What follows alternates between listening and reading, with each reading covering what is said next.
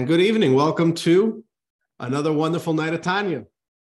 This is our 23rd class of Tanya. It's L'chaim, L'chaim. So we are in middle of chapter 9. And before I forget to mention, I want to wish all of you a wonderful new month. Today was Rosh Chodesh, the beginning of the month of Shvat. And new month means new rebirth, new opportunities. So I want to wish all of you, as we wish in Yiddish, a good Chodesh, or in Hebrew, Chodesh Tov, but it should be a blessed month for all of us. Okay. Chapters 1 through 8, we've done the heavy lifting. Concept heavy. We're learning about all the, we're gaining a new lexicon. We're learning terminology, brand new terminology. Chapter 9, we said, okay, we are done laying out all these topics, all these ingredients. Now we're ready to dig in and start bringing the characters to life. So we have a godly soul, an animal soul, two souls within us. And last week we learned about how these two souls live in our bodies. They each have their own headquarters. So the animal soul has its headquarters, its center, it's a garrison, if you will, in the left side of the heart. The divine soul, godly soul, its headquarters is in the brain, in the head. It also has a secondary headquarters on the right side of the heart. And we spoke a little bit about it, how the animal soul is primarily emotional. The godly soul is both, but it begins through intellect. What makes the divine soul tick and function and work is its intellect. Now you could think that these two souls, big deal. They should be able to get along. You live in two separate areas. Everybody has their own space. And even if you don't like each other, neighbors don't have to like each other, right? When you pack out of your driveway, you can just wave hi. Just keep it nice and cordial. So you could think that these two souls are just minding their own business. They each have their own agendas. They have no overlap of interests. So why not get along? Comes along the Tanya, and the Tanya says that you should know these two souls don't get along at all. There is endless friction and even fighting. There's a battle going on inside of you at every moment of life. This is an ongoing tension, an ongoing battle that happens inside of us. And dear friends, this is one of the most fundamental cornerstones of Tanya, this concept, the war, the battle between the two souls. And here in chapter 9, the author is going to describe to us a little bit about this battle. So let's start reading. The battle of the two souls. Let's start seeing where it takes us, all right? Okay, here we go.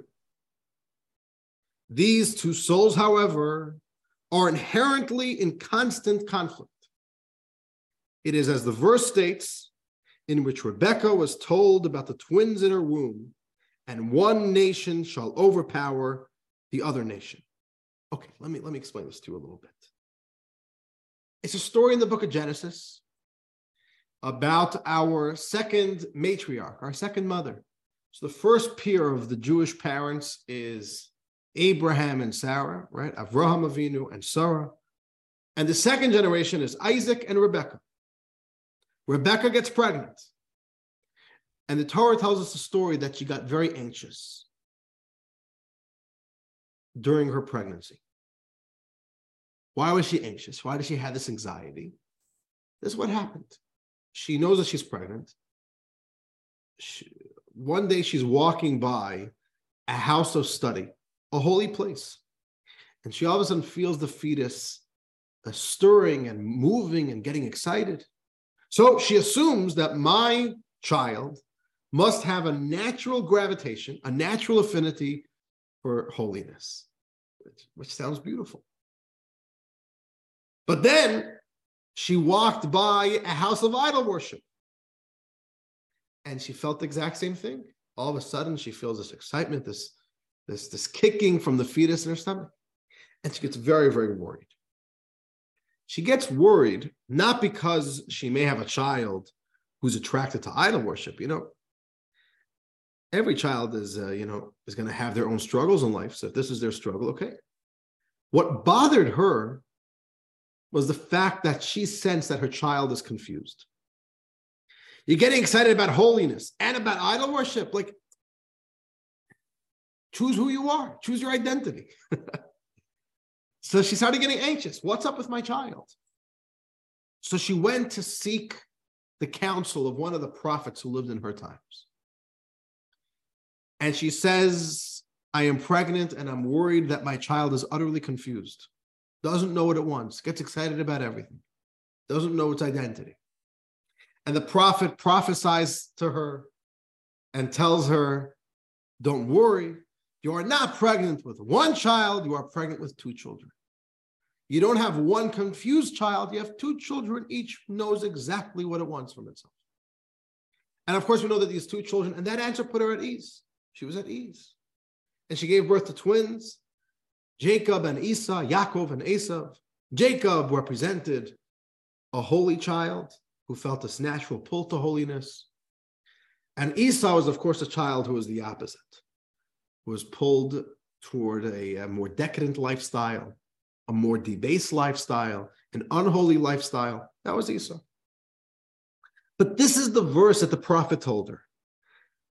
The prophet says, there are two nations in your womb. And the prophet says, and one nation shall overpower the other nation.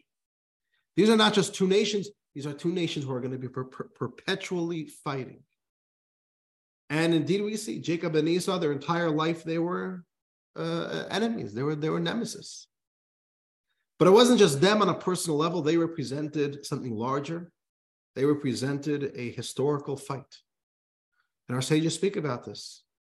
The Jewish people and Rome, the Jews are represented by Jacob. The Rome is represented by Esau. They're in perpetual struggle. It's actually from here, by the way. We spoke a lot about this when we did the anti-Semitism course. We spoke about a very uncomfortable line that Rashi tells us on this verse, not on this verse, but within this narrative, quoting the Midrash, the teachings of our sages. And Rashi says that it's a law of nature that Esau hates Jacob. Esau always hates Jacob. There's always going to be anti-Semites in the world. Anti-Semitism is always going to exist until Mashiach comes. So we see here this concept that Jacob and Esau represent this perpetual battle. But the Alter Rebbe looks at this struggle between these two forces on a more spiritual and a more personal level. The godly soul and the animal soul. The godly soul and the animal soul, represented by Jacob and Esau, are fighting nonstop. These are not two different and cordial neighbors. These are two forces that are constantly in conflict. Let's continue reading.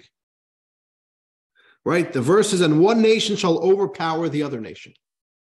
They were to become two nations locked in a struggle in which the victory of one would always mean a loss for the other. The same with the struggle of the animal soul and the divine soul. So it's already even hinted to in the Torah, animal soul and the godly soul, the divine soul, are always going to be fighting. What are they fighting for? What are they fighting about? So the Alter Rebbe says this is because they are both fighting over one body, described by King Solomon as a small city. There's a very interesting verse, a cryptic verse in Ecclesiastes, which is written by King Solomon. King Solomon describes there's a small city. It's not a large city, right? It's not like New York City. What's a small city? How small does it have to be? When I was in Idaho for a summer, I definitely told some of you guys about my summer in Idaho when I went there to what we call the roving rabbi program. Chabad has a program that's been going on for decades, since the 1940s, of yeshiva boys traveling to remote Jewish communities in the summer. So in any case, We drove through Idaho. We spent a month in Idaho, me and a buddy, visiting the Jews of Idaho. And, the highways in Idaho are very old style, which is that it's a highway. And then all of a sudden you have to slow down and the highway goes straight into a city, which was how the highways worked in America until, I guess, pretty recent times, the 50s, the 60s. So when you're driving on the highway, all of a sudden you go from 80 miles per hour, I think like 85. On the highways, there you go, 85, which means you're driving 94, right? We're from New York. You don't drive 85, you drive 94. You go 9 over. So we're speeding, crisscrossing this state out in the middle of nowhere. But then all of a sudden the speed limit goes down and you drive right through the city and then you go back and then the highway continues. You don't have to merge on and off, right? So you drive through these cities and sometimes you have these cities, 35, that tells you the occupation. 35 people, 12 people. Anyways, very interesting. You drive by these little tiny villages. Okay, so how small is a city? I don't know. But King Solomon describes a small city where there are two kings. There's the old, foolish king, and there's the young, wise king. Old, foolish, young, wise. And they're battling over the city. That's the metaphor that King Solomon uses.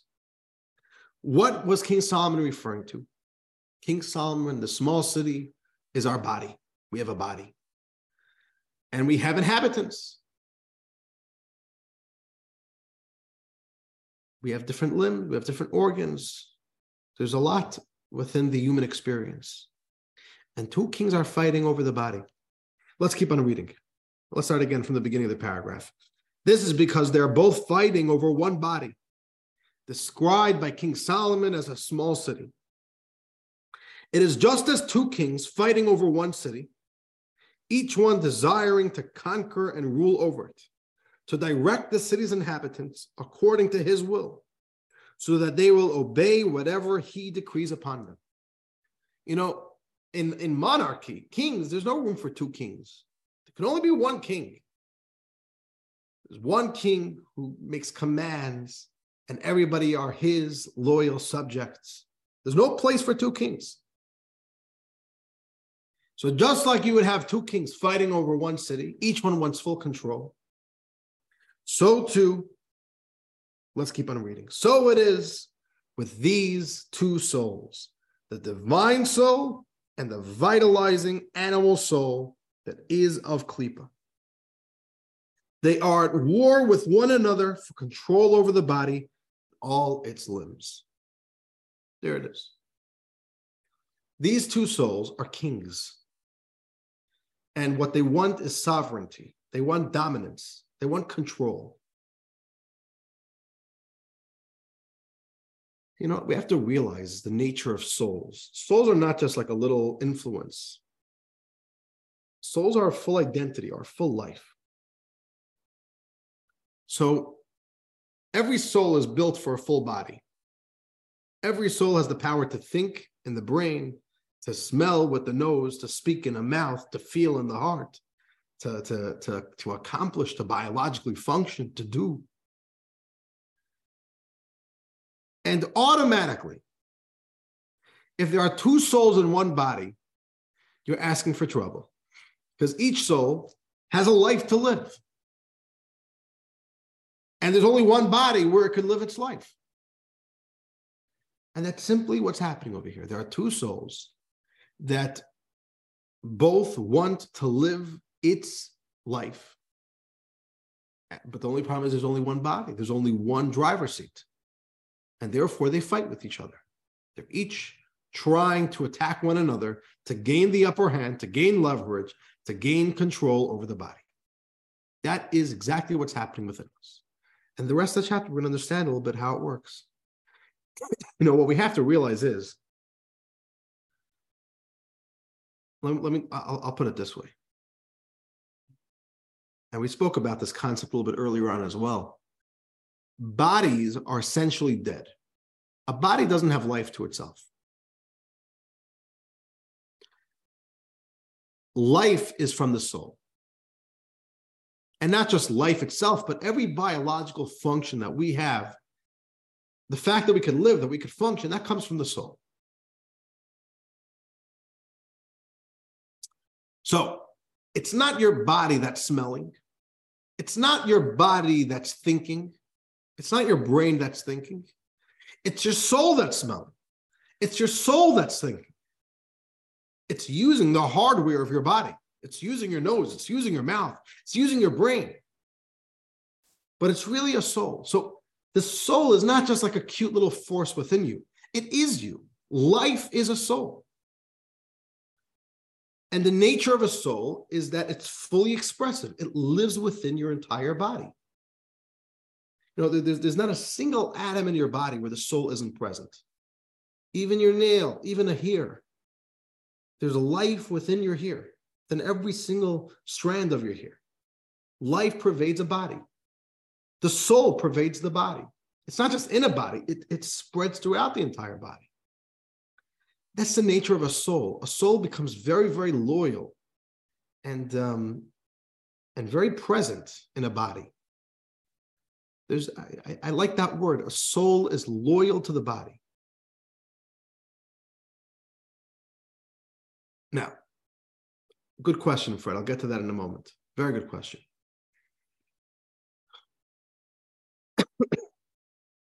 By the way, just this is the reason why, even when the soul separates from the body, the soul doesn't leave the body fully. The soul always hovers and stays close to the body, which is why when we want to access a soul, where do we go? Jewish tradition tells us to go to the resting place, to the grave of that person. Yeah, the dead body is there, but the soul always remains committed and loyal to the body. Souls are very deeply committed to the body. And for that reason, a soul is not a passive inhabitant of a body. It wants to be fully expressive and fully present.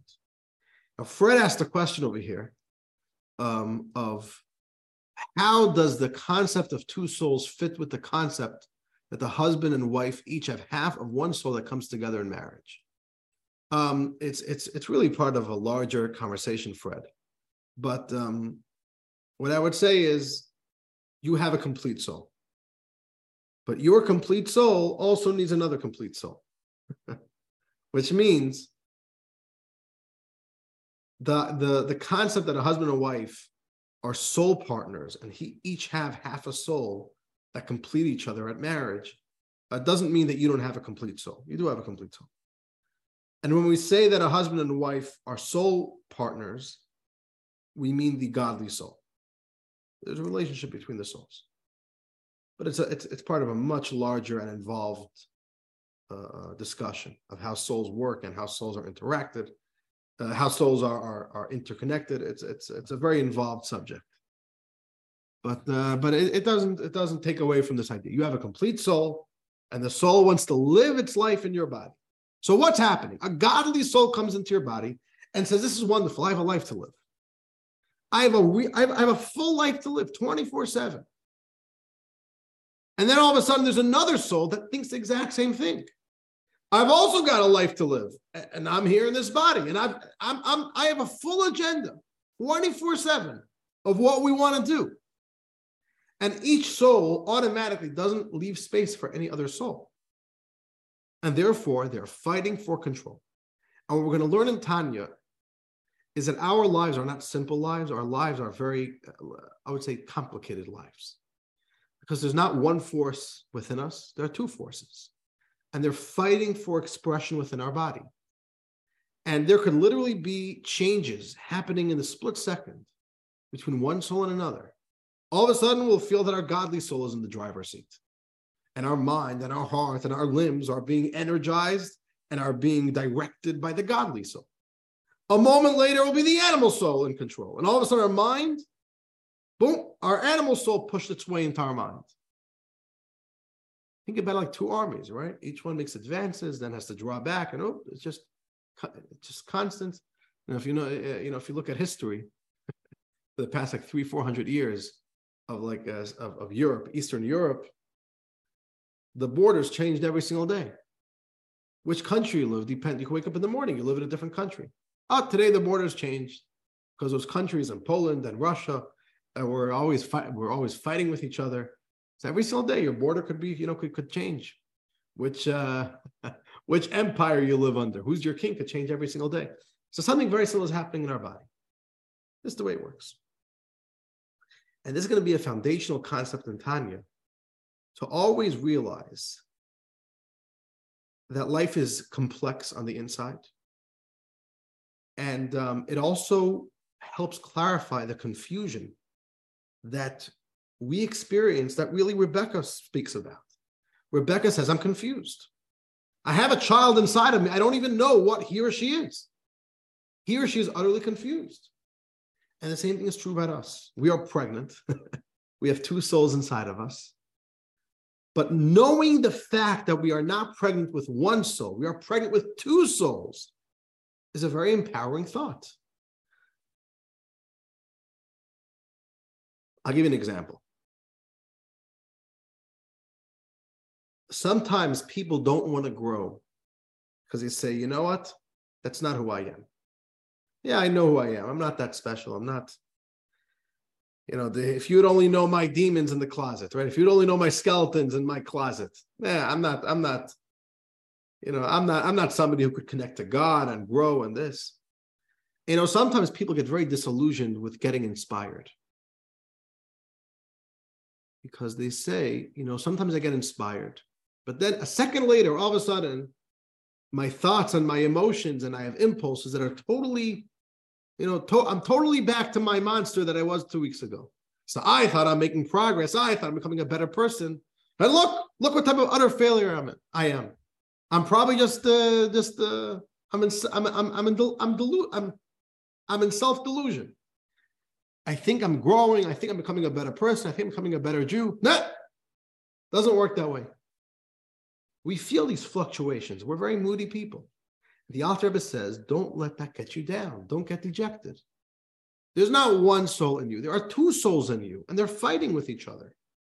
Sometimes you'll feel a surge of expression of one soul, and you'll feel inspired, and you'll feel holy, and you'll feel motivated, and you'll want to do a mitzvah, and you'll feel committed. And another moment, you'll feel this urge, the surge of energy from the animal soul. And it can happen instantaneously back and forth. So we have to always remember, we have two forces within us. Okay. But let's now go and get to understand a little bit more what each soul wants. What do you really want? In a battle, not always, you hope that each side who's fighting has an objective. What do you want? Sometimes people go to war just because they want to go back to the negotiating table, right? Everybody has a strategic goal, a strategic objective in a battle. You hope so, right? Usually wars are fought with a purpose besides World War I, right, Max? World War I kind of was like a big mistake. No one knows exactly why we're all fighting. Okay, a few million lives later, and okay. For the balance of power that they never had to upset. Right. Yeah, it's just, so like so nobody really knows what their objectives are, but we're all fighting. Okay. But you would imagine if the godly soul and the animals, soul are fighting, you would hope that, so what's your goal? What do you want out of this? So we're going to begin with the godly soul, with the divine soul. And the Alter is going to dedicate quite a lot of space to what the divine soul wants. Imagine if you could sit down with your godly soul one night and say, open up to me, be vulnerable. What are your dreams? What are your aspirations? What would your idealistic life look like? What does the divine soul dream about when it goes to sleep? What's its fairy tale? What's that love story, that exciting life that you wish you could live if you only had the opportunity to? So if you would sit down with your divine soul and say, tell me, open up to me. Tell me what you really want. Tell me the life that you want to live. This is what the divine soul would tell you. You ready? Let's read a little bit. What does the divine soul want? And it moves rather quickly over here. All right. The divine soul has quite a list, a wish list of what it wants its life to look like. So, what the divine soul wants. Here we go. Let's read. What the divine soul's inner desire and will is that she alone have exclusive rule over you and your conduct. that all your limbs should obey and submit entirely to her, as a vehicle does to its rider. Right? Vehicles, besides Teslas, are submit to the rider. Right? A wagon doesn't go anywhere. It just rolls wherever the horse pulls it. So the divine soul wants your body to be that to her. Just let me lead you resistance free. Just flow wherever I push you to go. Let's continue. That the limbs should express her 10 intellectual and emotional soul powers and her 3 garments that we learned about earlier. That those faculties should invest themselves entirely within the limbs of the body, and that the body be filled with them alone, to the point that no foreign agent, meaning the animal soul, should even pass through to interfere, God forbid. Here we go. The divine soul wants absolute expression and absolute control, absolute sovereignty, absolute dominance and control over what happens here in the body. Do you have a mind? It wants its intellectual soul powers to be fully expressive in the mind. You have a heart? I want all of my emotions to be fully expressive in the heart.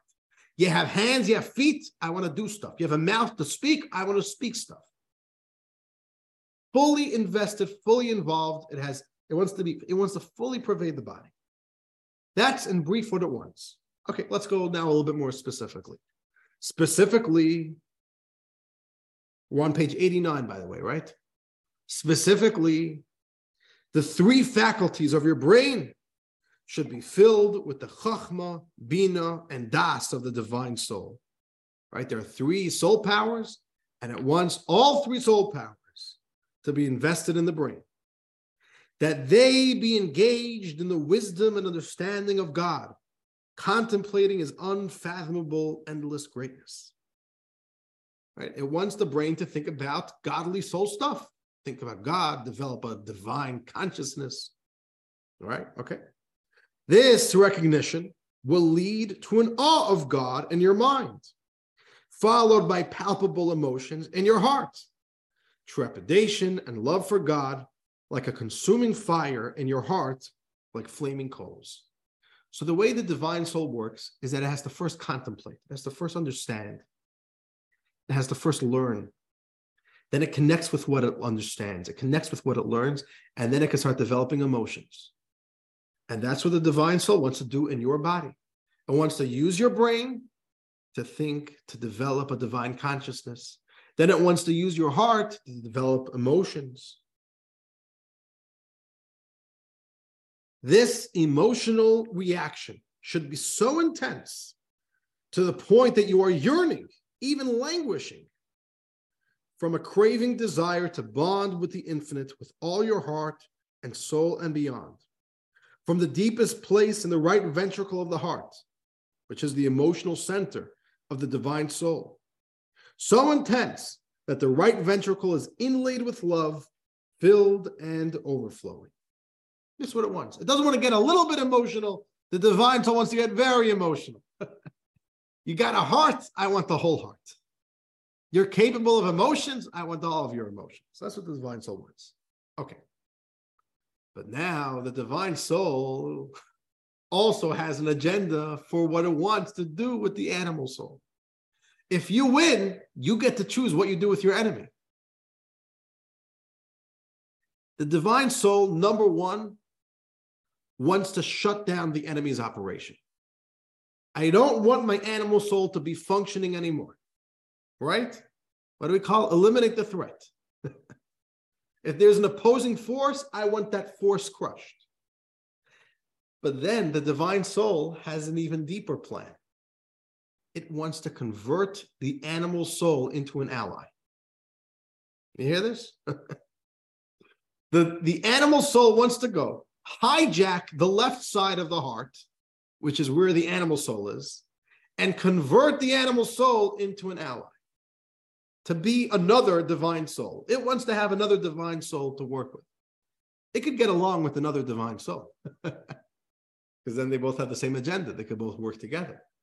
So let's read a little bit about what the animal soul, what the godly soul wants to do with the animal soul. All right? Bottom of page 89. Until this love spreads and spills over to the left ventricle of the heart as well, the center of the animal soul. It wants to get so emotional that the emotions start overpowering and start spilling over into the left side of the heart, into the animal soul. There, it will suppress the negative element of water within the sitra achra there. Right? Sitra achra means the unholy energy. It wants to suppress the water of the sitra achra, which is the craving that comes from klipat noga. No, the animal soul, what does it love? It loves God. It loves holiness. So the animal soul wants to go and suppress and hijack the love and the desire of the animal soul. And let me just jog your memory. This was chapter 1 of Tanya, long time ago. Desire and lust and attraction comes from the element of water. We learned in chapter 1 that every soul has 4 elements: water, fire, air, and earth. And the element of water is the root, is the source of the soul's desires for pleasure. So the water of the godly soul, which is holy, is the desire and the love and the attraction for holiness for another Jew, for Torah, for mitzvahs. The water of the animal soul is not holy. It's the desire and the temptation and the lust for what? For ice cream. Right? I don't mean ice cream specifically. You know, that's the boilerplate. You right? Fill the blank spot. We all know what our animal soul wants, right? So it wants to go and suppress the unholy water of the animal soul. Okay, let's continue. It will transform and invert that craving for worldly pleasures into a love for God. Like it says, you should love God with all your heart, which the sages interpret as with both of your impulses. The animal soul, so the godly soul, the divine soul, doesn't just want to crush the enemy. It sees tremendous value in bringing the enemy's force to start being an ally. And this is a teaching, and I want to elaborate a little bit on this concept, that the animal soul does have potential to become an ally. Let's talk a little bit about this, at least for a few minutes. So we just quoted a verse here. You should love God with all your heart. That's from the beginning of the Shema prayer, right? V'ahavta et Hashem Elokecha bechol levavecha. And you shall love the Lord your God with all your heart. Okay. Now, the Hebrew is bechol levavecha, with all your heart. But our sages in the Talmud say, 1 second, grammatically something is a little bit off here. It says bechol levavecha with 2 bets, levavecha. But it really should have said bechol libcha, with all your heart, with only 1 bet. The double lettering bechol levavecha, there's 1 extra letter there. The Torah is sending you a little message. And our sages say that God wants you to love him not with 1 heart, but with 2 hearts, with both sides of the heart, with both impulses, with both souls. Don't just love God with your godly soul, love God with your animal soul. So if you think about it, how do you do that? How do you get an animal soul that, what is it like? It likes good food. It likes itself. It likes its ego. It likes materialism. You want it to love God? You're talking Chinese, you know what I'm saying? How do you get an animal soul to love God? So I want to talk to you for a moment a little bit about it. You know, the animal soul, when we speak about the animal soul, has tremendous instinctive desire. It's naturally impulsive. And the animal soul simply wants stuff that it understands to be good and desirable. But what it wants and what it thinks is desirable is something which it has to learn. And as long as the animal soul understands that this is desirable, it immediately, impulsively, instinctively starts wanting it. So for example, you are not born liking ice cream. Do you know when you started liking ice cream? The moment that you've tasted it for the first time. And your animal soul, those lights started flashing. We like this. We now impulsively love ice cream. And I'm telling you, 1 year, you could be not even by your first birthday, and your animal soul works beautifully, fine and well. All it needs is like that little education that ice cream is good. Boom, it's all in for it. Now, here's the thing. The animal soul of babies will eat garbage off the floor. I guess garbage could taste good, which makes sense. You know, whatever. We look at it and say, that's disgusting. What are you doing? You're eating ice cream? You're eating garbage? What are you eating garbage off the floor for? Same thing with junk. Kids could eat junk, like for breakfast, lunch, and supper. I was like, I would throw up if I'd eat that amount of junk. You know, that's disgusting. So what happens is simply that the animal soul learns through life and matures its understanding of what's desirable, and it just simply evolves. So it always is the exact same thing, a very brute force of desire, of temptation, not of temptation, but of attraction. I want stuff that I think are good. So what does that look like? When a child is young, 5-year-old, 6-year-old boy, they like Lego cars, right? My boy likes Lego. You buy him a Lego set, an hour later, you know what he wants? Another Lego set. Okay. It's a very big problem. We just put a two-month cap on Lego sets. No more Lego car, but he likes Lego cars. If you buy me a Lego car, my animal soul used to like Lego sets. Not anymore. Now my animal soul likes a real car. You get me a nice real car, right? When I drive in, you know, when I go and rent a car, you get like that pleasure of like a brand new car, fully loaded. You know, there's like the animal soul gets very excited about that, at least my animal soul. You know, little kids, what do they like? They like, I don't know, you know, Monopoly money. You get a little bit older, you start liking real money. It's the same animal soul. It's just that at one point you thought this was value. You get a little bit older, you like something else. But the animal soul could be trained. I'll give you an example. Another good example of this. An example, you know, meaning it's not just nature. There's also a lot of nurture to what the animal soul is attracted to. So here's an example. We have the Super Bowl coming up, right? You know, in America, we get very excited. You know, we take the Super Bowl very seriously. Let me ask you a question. How did we ever manage to convince people to care about what direction a ball goes in a different state? It's an unbelievable thing that we somehow managed to convince an entire society that this is something worth caring about. You know, people will legitimately mourn or legitimately rejoice, like rejoice if this is one of the most exciting moments of life, and mourn as if this is a real loss, personal loss, because of it's unbelievable. You know, why should a taxi driver, why should a dentist care what direction a ball is going in a different state? It just makes no sense.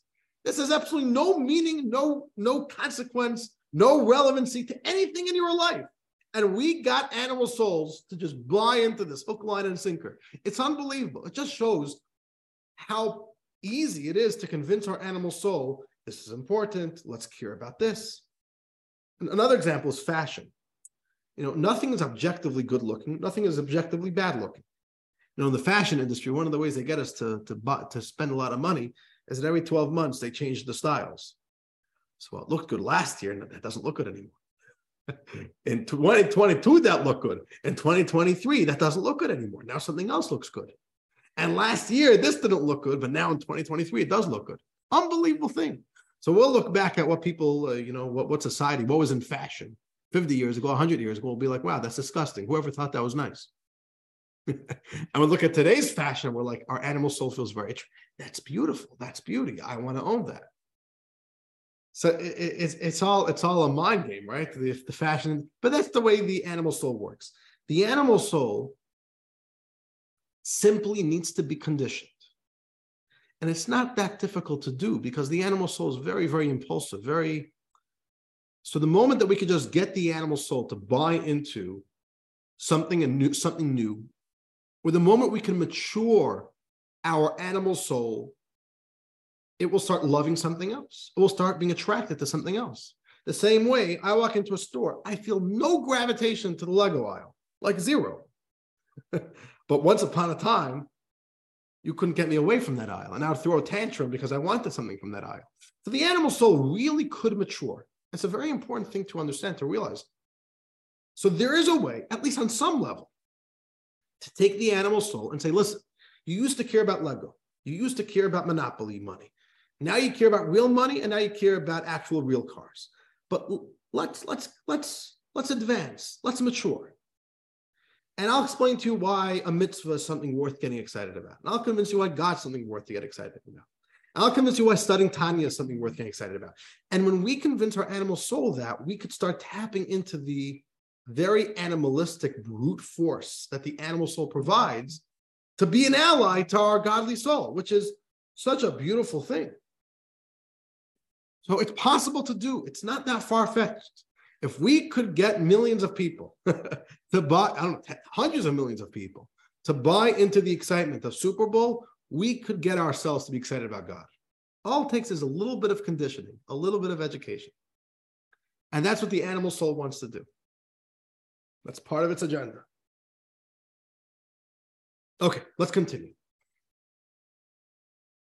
We're on top of page 90. All right, this is a little bit cryptic, a little bit Kabbalistic, what we're about to read over here. But it's okay. The nature of Tanya is, the more we learn, the more we understand everything. And then what we've learned in previous chapters, all of a sudden, oh, now I understand that even better. Okay, let's continue. Top of page 90. At that point, which means at the point that you could start invading the enemy territory, right? The animal soul, and converting the animal soul into an ally, at that point, you will rise to the level of great love and affection that is a level beyond the fierce love that is like coals of fire.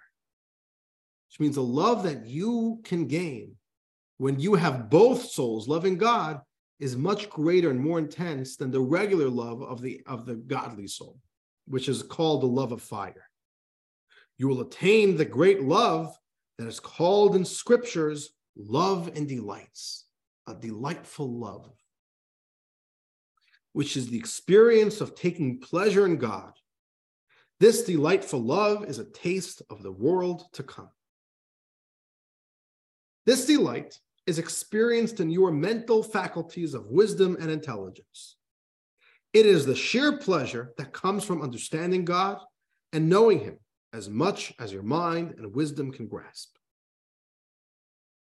So if you could get both souls on board to love God, you upgrade your type of love. Okay, now don't worry. What does that mean? Love of fire, love of delights? We'll be learning about this more in depth later on in Tanya, where we start talking a little bit more deeper about the various different types of emotions. There'll be meditations for different types of emotions. We'll get there. Okay, but let's continue. This is what is called the water and the seed of light that has been seeded within the holiness of the divine soul. So in Kabbalah language, there's something called water and the seed of light that your divine soul possesses. It has the power to transform to good the water aspect of the animal soul from which all the cravings for worldly pleasures originally came. So your divine soul has the potential to reach into the animal soul and convert it, transform it, change it from loving ice cream into loving God, which is, if you think about it, it's a very inspiring thought. Can you imagine getting excited about God the same way you get excited about, I don't know, about buying a new car?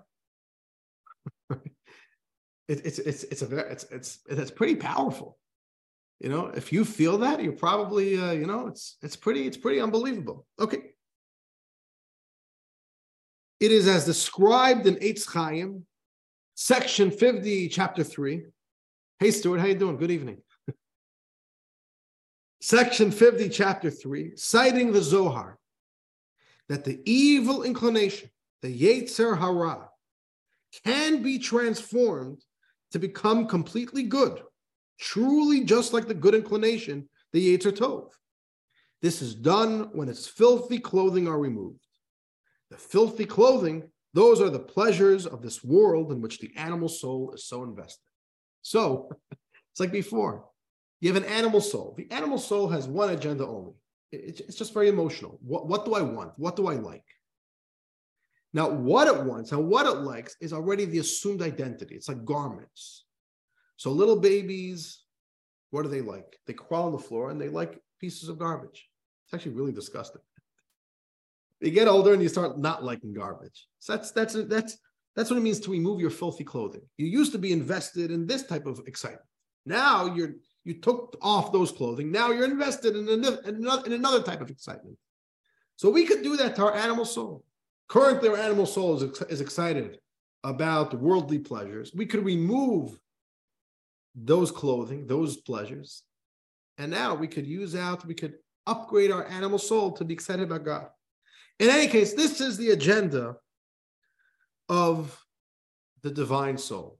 The divine soul wants to permeate your body's intellect, permeate your body's emotions, and get so emotional that even it starts hijacking and invading and converting, transforming the animal soul's emotions as well. This is quite a big dream here, right? This is a pipe dream here. But this is what the divine soul wants. You all have a divine soul. Your divine soul fights every day for this agenda.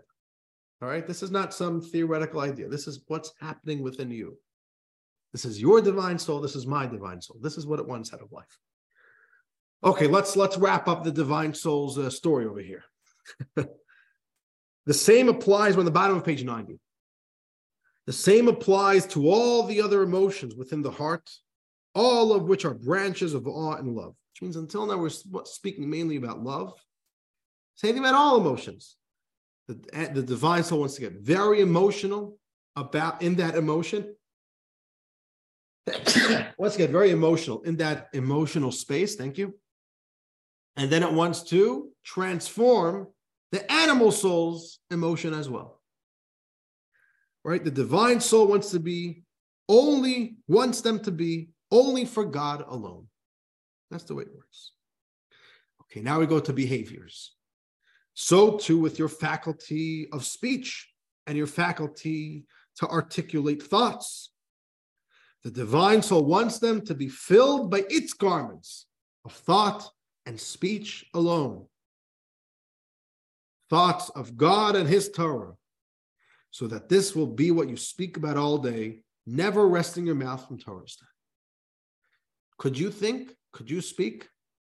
The divine soul wants you to be 24/7, that it should be expressing in your behavior of thought and in your behavior of speech. And just to conclude over here, the same with your capacity to take action with your hands and all the other 248 limbs. The divine soul wants them engaged only in doing mitzvahs, using the divine soul's third garment of action. So the point is, the human experience is quite complex, quite dynamic. We have intellect, we have emotion, we have functionality. The divine soul has a plan for it all and has no time and space in its agenda and its schedule for any other thing to happen here. It's booked minute to minute. You could think, I've got minute to minute business for you. You could speak, minute to minute business for you. You could feel, I've got minute to minute business for you. That's what the divine soul. So you can understand that when the animal soul shows up, what does the godly soul say? Godly soul says, I've got no space for you. I'm sorry, we're fully booked.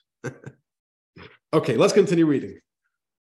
But what does the animal soul want? So little surprise, the animal soul wants the exact same thing, just the opposite. The divine soul wants full control, full presence to be divine. The animal soul wants to express itself in the entirety of your human experience. So part 3 of the chapter, what your animal soul wants. The animal soul of Klippa, on the other hand, wants exactly the opposite. Simple as that. The Alter Rebbe doesn't go into any detail over here. The Alter Rebbe does not give a lot of airtime to the animal soul, but it's pretty easy to understand. These two souls, today we're so advanced that we've even thought of brilliant ideas like two-state solutions.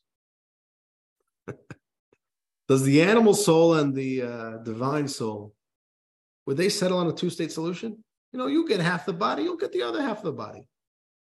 You get half of the emotions, you'll get the other half of the emotions. Or, Sunday, Monday, Tuesday is the godly soul, and then you'll alternate. Each of you will go on vacation. One day you, one day the other day. It's not even in the lexicon of these two souls. These guys want everything. There's nothing they are willing to give in for. Neither one. And we see this playing out in our lives. Here's an example.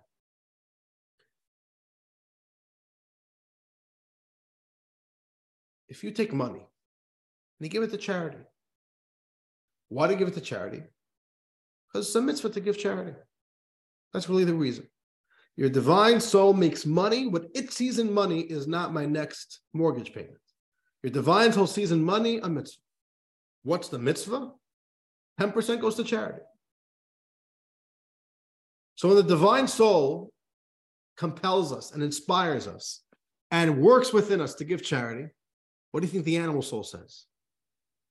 The animal soul doesn't say, you know what? Let the godly soul take 10%. No, it says, what? You're crazy. What are you doing? That's good money. We could do with that money? We could go on vacation with that money. We could go to, you're giving it away.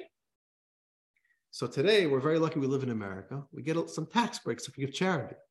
So it's a little bit easier on our animal soul to stomach that it's giving away its own hard-earned cash. So that's one of the benefits of living in the modern age. But the animal soul, it freaks out. You're giving away money? Same thing, what happens? You're going to wake up a few minutes early to put on tefillin in the morning before you go to work. The animal soul says, what? We're losing sleep because of this? What an utter waste of time. We got to sleep. And you're going to leave work early to light Shabbos candles at home. And the animal soul starts freaking out. What are you doing? We got to make money to survive. So these two souls don't just have an agenda that they want to do, but they just can't even begin to understand the other soul. And the godly soul sees the animal soul just spending so much energy and being so sunken into these worldly pleasures and fleeting pleasures. And it just gets so frustrated. What are we doing here? This is called life. This is a life worth living. So these two souls just so don't understand each other. They're so different. And they just really have a life they want to live. And they just keep on seeing the other soul get in its way. So there's a lot of inner frustration going on over here, as you can imagine, right? You just have to play out the psychology. And there's literally a battle. They are each fighting every single day for dominance. Each one wants something more. And in the next few chapters, we're going to learn a little bit about how that battle plays out. But I want to conclude, we have a few more words here to the chapter. The Alter Rebbe throws in a beautiful plot twist. Every good drama needs a plot twist, right? So here we got a plot twist. We got a drama here. There's a battle here, two kings, two souls fighting. We got a plot twist. Here's the plot twist. The Alter Rebbe says it and doesn't even explain. Let's read. But, there's a big, big but, right? But the animal soul and its negative drive is ultimately for your good, existing only so that you will rise to dominate her and win, as with the parable of the harlot in the Holy Zohar. End of chapter. You could think, what type of life is this? God created life. God created man. God created us. And God created us to live in a life of conflict. Is this... Why would God set us up with such a complicated life? So much drama. Who needs drama in their life? We couldn't just have a normal life. So the Zohar, a classical ancient work of Jewish mysticism, Ask this question. Why did God create a Yetzer Hara, an evil inclination? Why did God make us an animal soul? If God wants us to do mitzvahs, God should have made us with only a godly soul. Right? Problem solved. What do we need an animal soul? What do we need this whole circus for? Who needs this? Who needs this whole schlep, an animal soul? So the Zohar answers this question with a parable. This is the story. There was a great king of a great empire, and he had an only son, the crown prince, who was destined to take over the throne and to lead this empire of a long succession of kings, of mighty kings, into its next generation. And the king understood that the crown prince has to be raised not just as a regular kid, not just as a regular youth, but he has to be raised to have tremendous inner strength of character, resolve, commitment. And the king wanted to test the inner strength, the inner commitment of his crown prince, of his teenage crown prince. So what does he do? In his kingdom, there was a woman who was a prostitute, a harlot. So the king calls her in and says, I have a mission for you. I want you to go and try to seduce my crown prince, my son. Don't tell him that I sent you. But your job is to try to get him to give in, to become weak. That's your job. Because I want to test the strength of my son, and I want to build up his strength. I want to build up his resolve. I want him to have a struggle that he's going to have to learn what it means to hold on strong. That's what I want. So he creates this test for his son. And the harlot goes and does her work to seduce the crown prince. Okay. Now, that's the end of the parable. Here's what the Zohar says. The Zohar goes into the psychology of this prostitute, of this woman. It's very interesting. Does she want the crown prince to fail and to give in to her seductive advances? What does she want? Is she interested in him giving in? The answer is no. She actually wants a strong king. If he's weak, the whole kingdom is in trouble. And she's a subject of this kingdom. So she actually, and this is going to be her king. She doesn't want him to fail. So really, she doesn't want him to listen to her. She doesn't want this to work out. But could she then go and do a weak job? Could she not be so seductive? No. She was given orders by the king. If she doesn't use all of her seductive prowess, she's violating the command of the king. She has to listen. So on the one hand, she is working crazy hard to try to seduce and to bring down the crown prince. On the other hand, she actually does not want him to fail. And if he does fail, she says, oh no, this is not what's meant to happen here. So the Zohar says that's really what's happening within you. God gave you the animal soul. There's no duality, right? There's no opposing force behind God. If you have an animal soul, God gave that to you. The animal soul works for God. The goal of life is not to live a life like an angel where everything is easy. The goal of life is to struggle. God is not looking to bring us down. God is looking for us to face a challenge and to succeed through it. And there's a purpose there. And the more we learn Tanya, the more we're going to understand why we live, why we have to live a complicated life with an animal soul. There's a purpose. But that's what the Alter Rebbe wants. The Alter Rebbe wants us to be the crown prince who actually got a little note from a spy who said, by the way, this whole thing, it's really all a setup. It's really all for you to be strong. So the Alter Rebbe is telling us that from the outset. You got an animal soul. It looks like it's trying to seduce you. It looks like it's trying to pull you down. It's not there for you to fail. It's there for you to have those triumphant moments of life.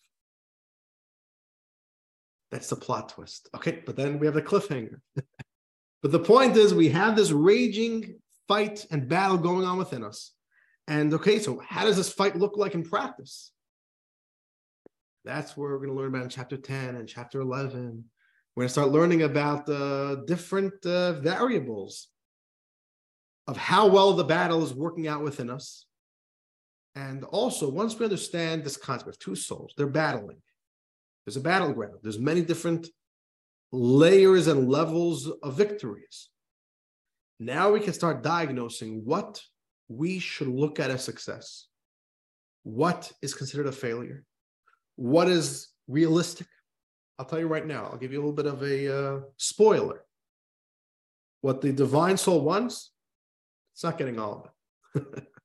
I know it wants to not negotiate. That's fine. It's never going to give in to a ceasefire. The godly soul dies on the battlefield. We're going to live, God willing, till 120 years old.